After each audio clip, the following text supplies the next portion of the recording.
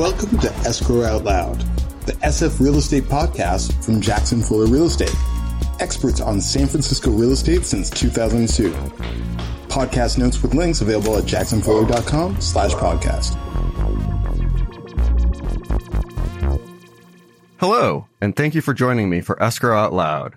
Today's guest is a feng shui certified trainer and a real estate stager, and I've got a challenge for him today. Steve Kodad of thefengshuicure.com is a former math teacher, a successful basketball coach, a past real estate brokerage owner, and now he trains realtors and others on the use of feng shui. He is based out of Florida when he is not traveling. Welcome to the show, Steve. Thank you very much, Matt. Glad to be here. We are so excited to have you here because I've got a size problem, and I'm hoping you can help me with this. But before we get into my size problem here, I just have a few general questions because I've heard a lot of things about feng shui over the years, and I figure now's the chance to clear some things up. So what is the most common misconception that you hear or encounter about feng shui? Well, hilariously wise, some people actually think it's a religion, which feng shui certainly is not. It is more of a philosophy. When I talk to my classes, I always bring it up as an environmental science, earth science, that just happens to be about 4,000 years old. And anything that sits around that long and people keep using and keep talking very positively about has got to work. So I think of it as a very old environmental science. That is actually a great way to think about it. And I love that people think it's a religion. They're close. The religion is staging, right? It's not actually feng shui if you ask a realtor. My next question is, what would you actually say it is? And you would call it a very, very ancient 4,000-year-old environmental science. That's right. You know, when I talk to clients, I have no idea what their background is. When I first got certified in feng shui, I got certified while I was in Charlotte, North Carolina, which is sort of a difficult place to possibly start with a feng shui practice. Carolina's, a little more conservative. And so I spent my first few years there talking to anybody that would listen to me about feng shui and what it could do for selling their listings and making their environment really positive and feel spacious and comfortable. So I started there, and then I moved down to Florida almost 11 years ago. When you were pitching this to sellers in North and South Carolina, how many of them would let you go ahead and proceed that way? Or how many of them were like, no, that's crazy talk. You can't do that with my house? It actually opened a lot of doors for me because I was very unique, you might say. I had been a realtor, broker owner for a while, a long time. And I had found this particular idea and got really into it. And so I built actually my business around it to say that, we could actually come in and inexpensively actually sell your house within a few weeks. And so I was unique, and I decided to play with that. And it really helped me quite a bit to be known that way, you might say. I basically brought it up in my advertising, and they wouldn't invite me unless they wanted to hear my talk, my spiel. And yet, I think that you really did a great job of putting it out right there that, you weren't selling feng shui as a benefit. It was a feature and a service you offered. And the benefit was it was going to sell their house for more money and cost them less to get it ready. That's right. That's right. What seller says no to that, right? Well, and there's probably a few nowadays because, as you know, listings are going up pretty quickly. But certainly in most cases, that's not the situation. So a lot of people don't want an awful lot of stress. They don't want to make their beds for a long, long time. They don't want people marching through their home for weeks and weeks. So it was pretty easy to sell that situation. And I even offered a guarantee that if we didn't get it done in a certain amount of weeks, then I would be glad to let you find somebody else. But I had a lot of success with it. A lot of my owners really loved it.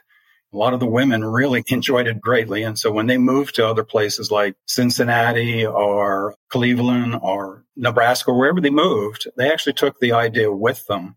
I've been doing this now for almost 17 years. And again, a lot of them really got into it and just loved the way it made their place feel. That's awesome. So you've been doing it for 17 years, which I would say obviously means you love it and really enjoy it a lot, but also you think it works, or you know it works because you've seen it work. Is there any particular reason you think it works, or any kind of magic behind the magic, or just common sense? Well, to me, a lot of it is common sense, Matt. And my background was as a mathematics teacher, and I have several degrees, and they're all in very rational pursuits.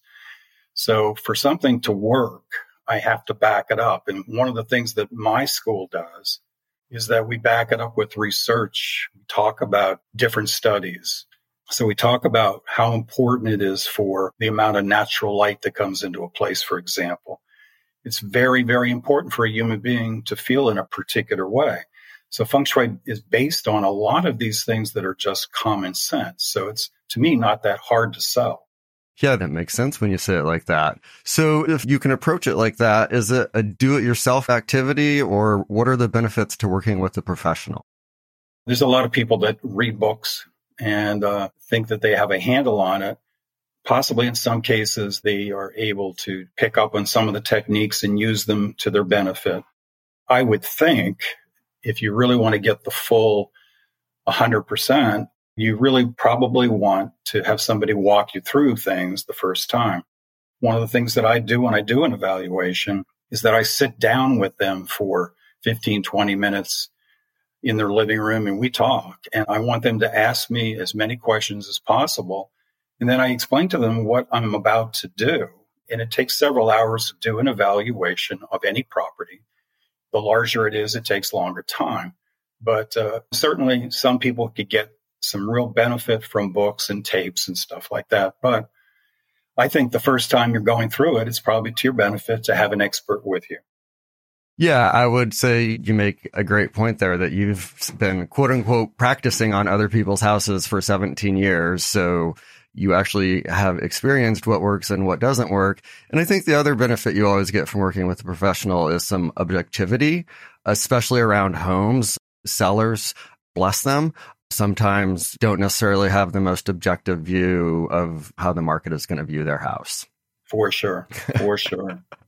So how would I go about making sure that if I want to engage someone and I can't get on your calendar, but I'll take the next best feng shui person out there, how do I make sure I'm getting someone who's good? Are there certifications, or I know you run a training school.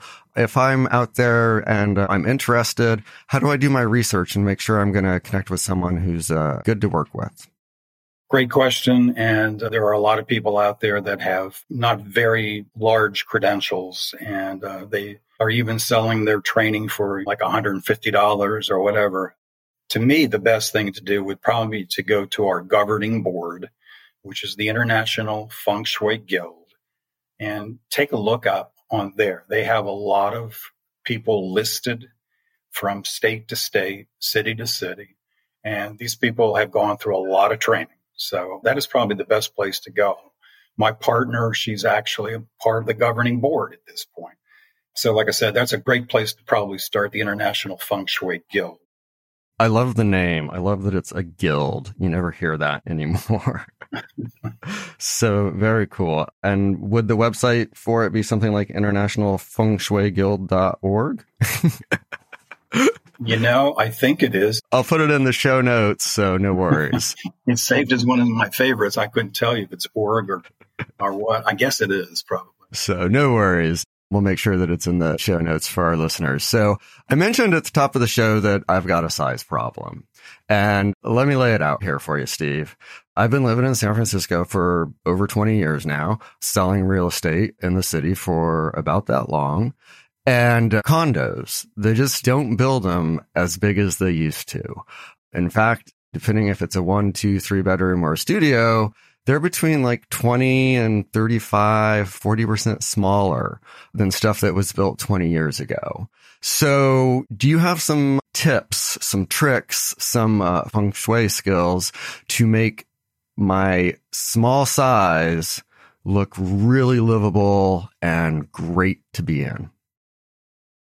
Yes, I do. I think one of the more important things is a person needs to be content with what they've got. So the perception of what they have that they're living in or the car that they drive in, let's face it, that's a very, very important aspect of things. Feng Shui is a lot about psychology. One of the reasons why I was drawn to it big time.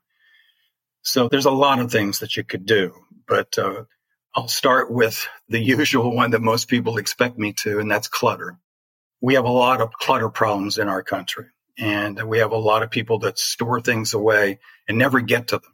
Again, I like to quote stats, and here's one for you that, and I know I'm guilty of this too, and maybe you are too, Matt, that of the amount of clothing we have in our closet, we use about 20% of it, and 80% of it just hangs there. And I'm sure you have your favorite stuff, and I do too. And for example, in our garages, another stat, 25% of the people that have garages, they never park their cars in the garages because they got all this stuff that they've collected over all these years. So you definitely need to pare down. And the psychological part of it would be very important to them to understand that it's actually a very freeing feeling that you don't have all this stuff that you're carting around from space to space. So that would be the number one thing. But clutter has other really negative aspects to it. It takes your focus a bit away from what's good, what's right. It can be visual stimuli too. And if you've ever walked into a place where there was a tremendous amount of artwork all over the walls, you don't know what to focus on. So you want to take away a lot of this stuff that's on the walls. You want to make it as simple as possible. You want to get it organized really well. This is a great time for you to do that. That's probably the first thing. But, clutter also causes injury. People can trip, can fall. Feng Shui is a lot about making sure that people are safe and comfortable. So that's number one. The natural light aspect is very pivotal too. It needs to be played up. Natural light is the number one thing in Feng Shui about a light and environment. And a lot of people nowadays especially seem to want to close their blinds or draw their curtains, and it hurts them psychologically. So you want to play up the natural light. You want to use the natural light throughout your space by using mirrors, maybe even reflective paint to get that cheery feeling throughout the environment. So we've got to take advantage of natural light big time. So the way you light your apartment or your condo or your smaller house is very, very important.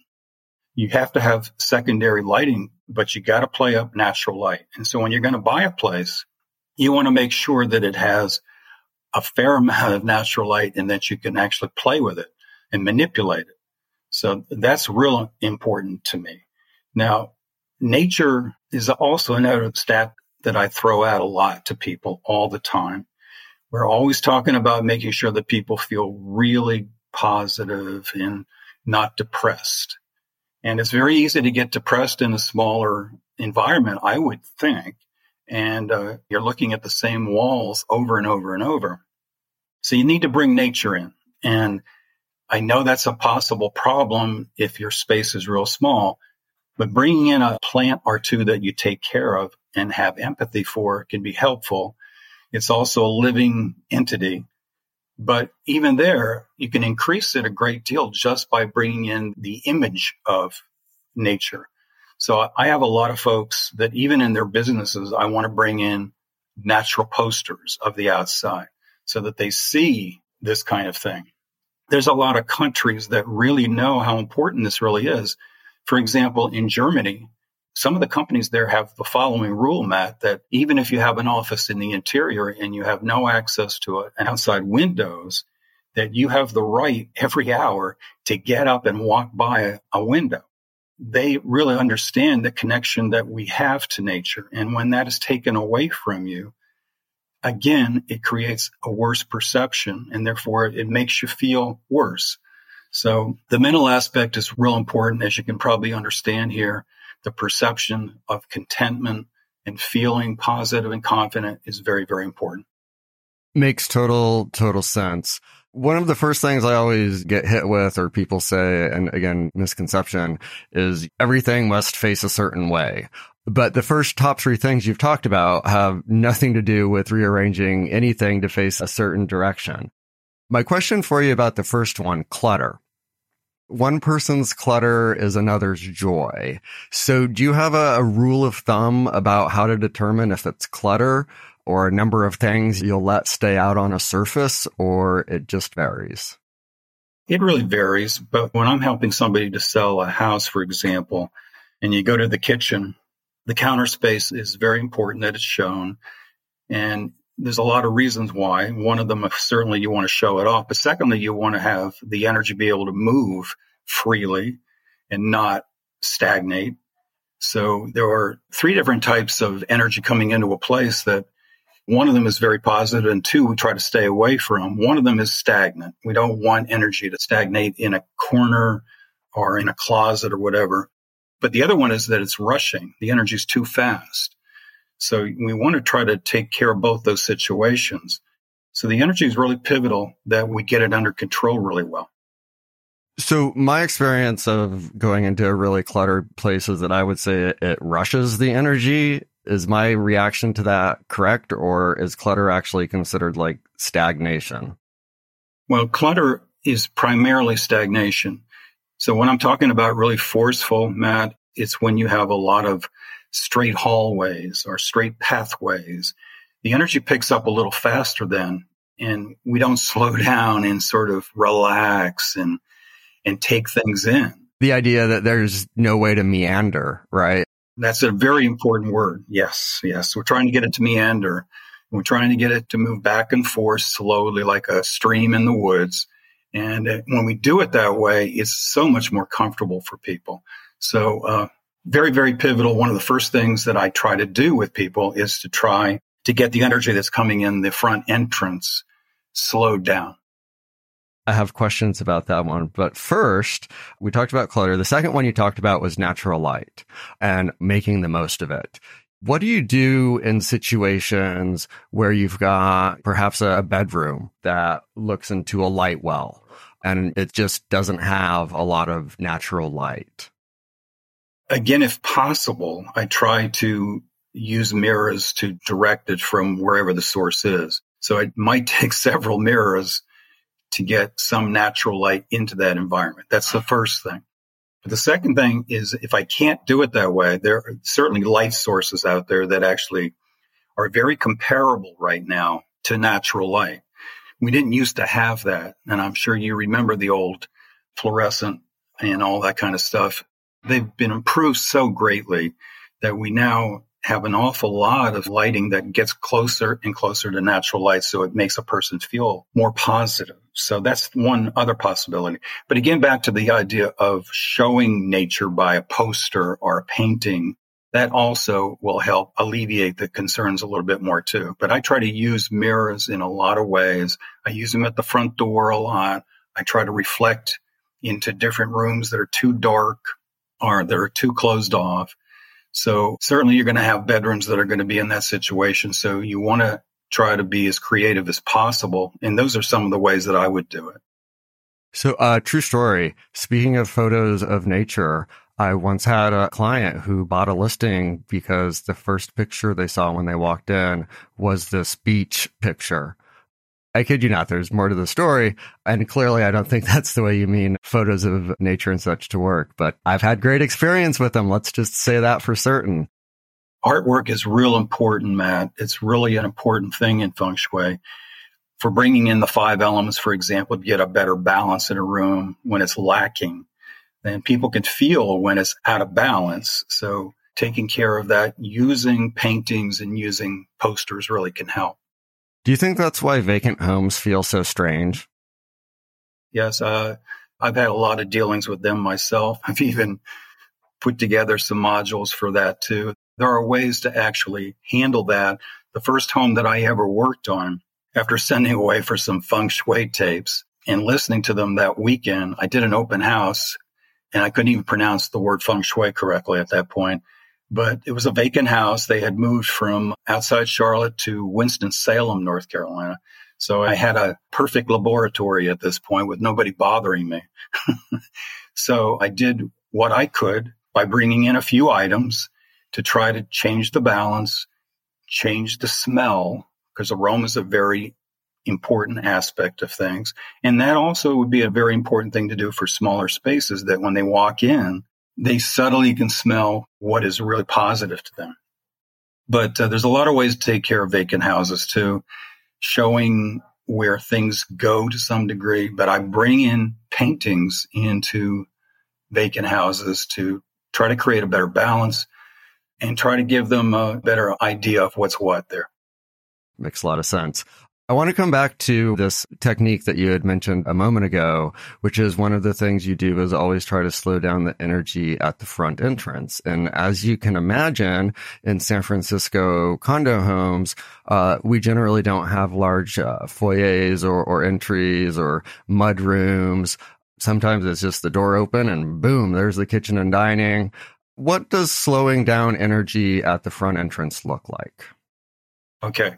There are a couple of cures that I would use in a situation like that. You're right. I run into apartments like that too. I can't do much in the hallways. In some cases, they won't let me do anything in the hallways because of the rules. So what you want to do is, I like using a circular throw rug inside the doorway. The circular rug sort of collects the chi or the energy coming in the front door, sort of revolves it a little bit and slows it down, spins it off a little bit slower and more of an even distribution. That's one of the things. So I'm always trying to get a pause at the front door. Too many people walk in. Now, if you think about Florida, for example, we have a lot of homes here. When you walk in the front door, you can see right out the back and you can see a pool or you can see the ocean or whatever. And to me, that's bad, because the energy is going to rush right through the house to the back. And so is the buyer coming in the front door. They're going to look in and they're going to want to go right to the back too. And they're going to miss everything else that could really help with their decision. So I need to get a pause at the front. And the pause I use is a rug with some color, a circular rug. But another thing which might be a little bit further out there is I use a faceted crystal quite often, where I would hang it in the chandelier.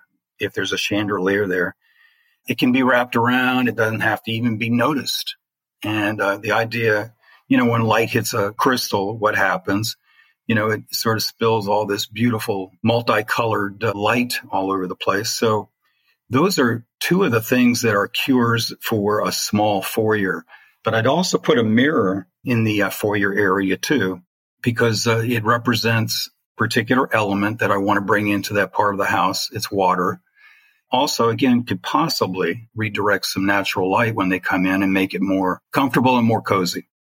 I have to tell you that as I was running through the lists of possible answers you might give me for what this looked like, circular rug, nowhere near the top of my list. In fact, not even in my list, which is why you're the professional here and I'm asking the questions. When you think about it, it makes a lot of sense and it's really interesting. So I've got one more kind of question for you here, which is in San Francisco, we have houses that are, for us, old as about 1850 to modern. So we have like the Victorian floor plan, which is hallway, lots of small rooms. And at the opposite end, we have the open plan layout, which is no walls between kitchen, living, and dining. Would feng shui say one of those is inherently better, or they just each have their own energy challenges?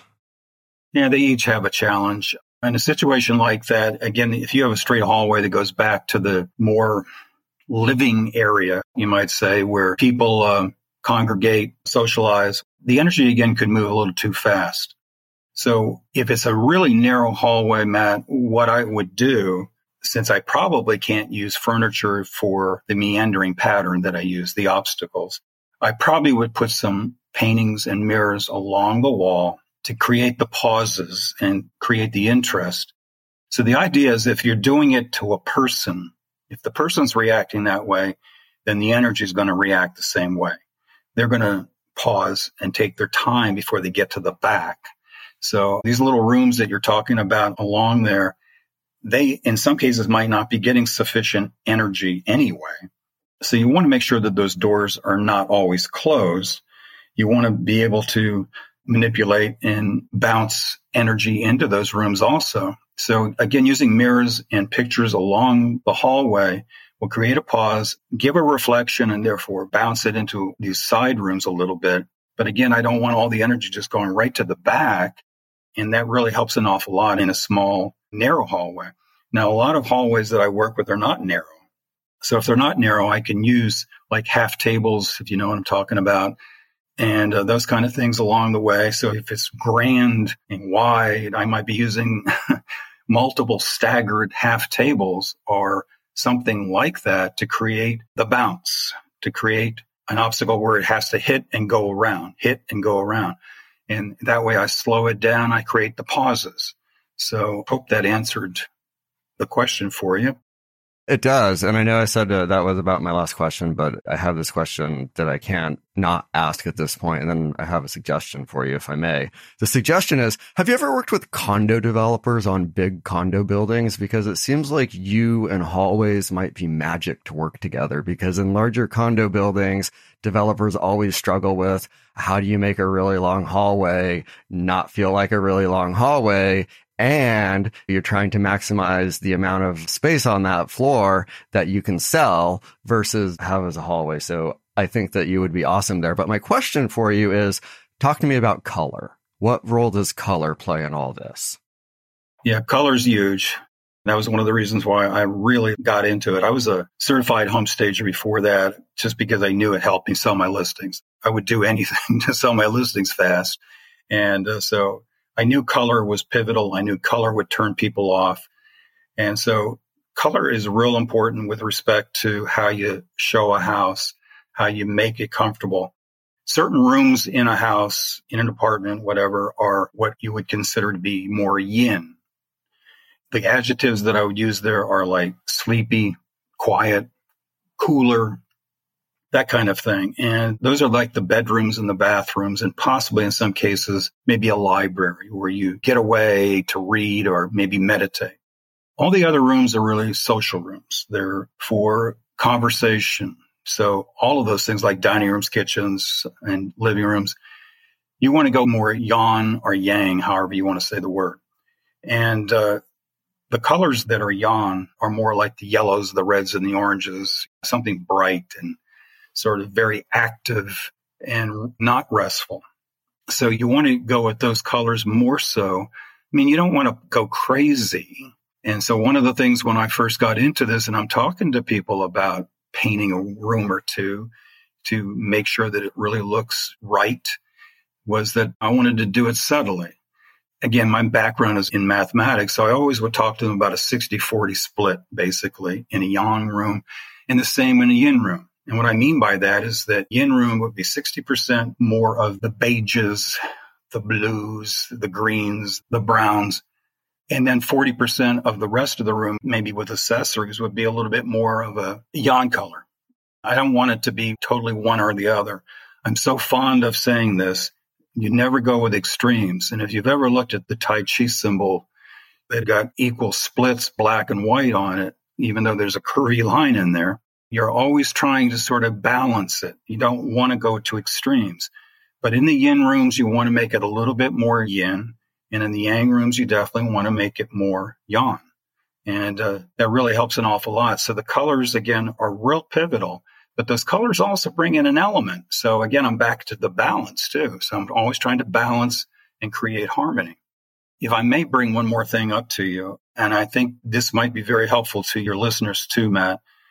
There's something called poison arrows in feng shui, and those are sharp edges. And so you're going to really feel the effect of those in a smaller space, even more so.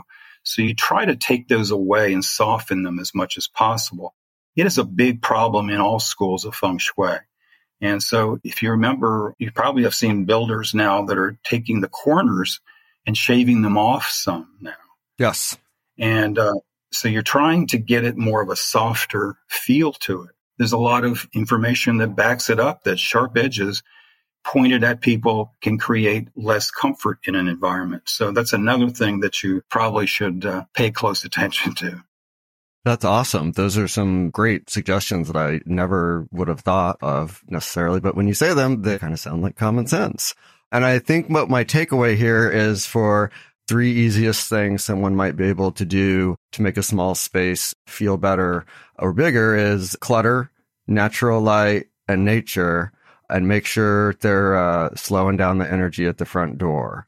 And if you can do those things, you've probably done a lot. Yeah, I totally agree with you. Take care of those things. Always think about the 5 senses, what makes you comfortable, and you'll be way ahead of the game if you take care of those things. Small spaces is not only a national thing, but it's also an international thing. So I've done a lot of studies about it myself and find it very, very interesting. But take care of those things, Matt, and you'll be way ahead of things. Or they're just, for all of our listeners, do it now and enjoy it before you sell, right? That's right. That's right. I try to tell people when they're going to sell that they need to take care of 4 things right away. I call them the 4 big Ds. And those are decluttering. I had to make that one up. Decluttering. Detailing, which is trying to fix everything. Make sure it works. In feng shui, if it doesn't work, it's bad. It's bad feng shui. But a deep cleaning is also pivotal. A deep cleaning, which a lot of people don't do when they sell. They don't clean behind the refrigerator, for example. But when they do stuff like this, it just makes the feeling so much better. And then the last one is depersonalizing. And that might seem like a surprise to you, but you're always trying to reduce the energy of the previous owner. And in real estate, we all are trying to do that. We take away photos, for example. So we try to depersonalize it as much as possible. So when they walk in, they say, yeah, I can see myself living here. Yeah, and that can be a real challenge for sellers to mentally get comfortable with, because in our society and up to this point, a home is a showcase for a seller, right? Like this is where you invite people over to showcase those photos of your family and whatever it is that might be important to you. And all of a sudden, a realtor comes along and says, guess what? For me to get the most money for your asset here, I need you to make it not look like you anymore, even though that's what you love about it, right? And it makes sense mentally, but it can be, as I'm sure you know, it's really hard for sellers. It is very hard. But again, I try to reason with them that you don't want to make your bed for the next several months. And you don't want to have to get out of the house within 15 minutes every once in a while because somebody has just driven by and seen the sign. So you want to try to cut the stress, cut the frustration. So you got to play the game correctly.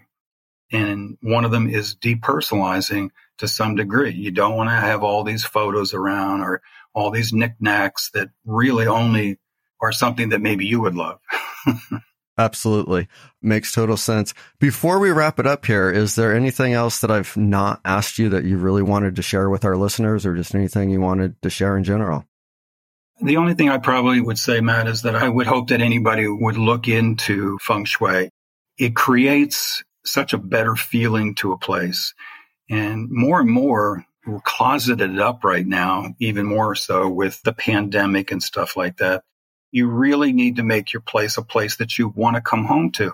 And sadly, there are people out there right now, even without the pandemic, don't want to go home to their place, and they'll spend their free time somewhere else. So you want to make your home such a great place, such a lovely sanctuary for yourself, and then it'll be something that restores you for the next day better and better all the time. That's awesome. Beautiful thought there. Beautiful advice. If our listeners want to follow up and learn more about you, what is the best way for them to find you? Social media, the internet, where are you at? Oh, I'm everywhere. But my website is www.intrinsicschooloffengshui.com. And I've got several websites, but that is the one that you should go to. And you can meet my lovely partner there too, Lisa Albin. And that's the best place to probably start. Just go to Intrinsic School of Feng Shui. Awesome. And we will also include that in our show notes with a link. So you don't have to be writing that down while you're listening to this podcast in the car or the shower or wherever you listen to your podcasts at. I want to thank you so much for your time today, Steve. I always think my podcasts are going to be like 15 or 20 minutes. And then my guests always have such incredible, amazing insights and information to share that it ends up longer than that. So thank you so much for your time today. Really appreciate it. Oh, you're very welcome. And I enjoyed it, Matt, very much. Awesome. Thank you. You've been listening to Escrow Out Loud, the SF Real Estate podcast from Jackson Fuller Real Estate. Experts on San Francisco real estate since 2002. Podcast notes with links available at jacksonfuller.com/podcast.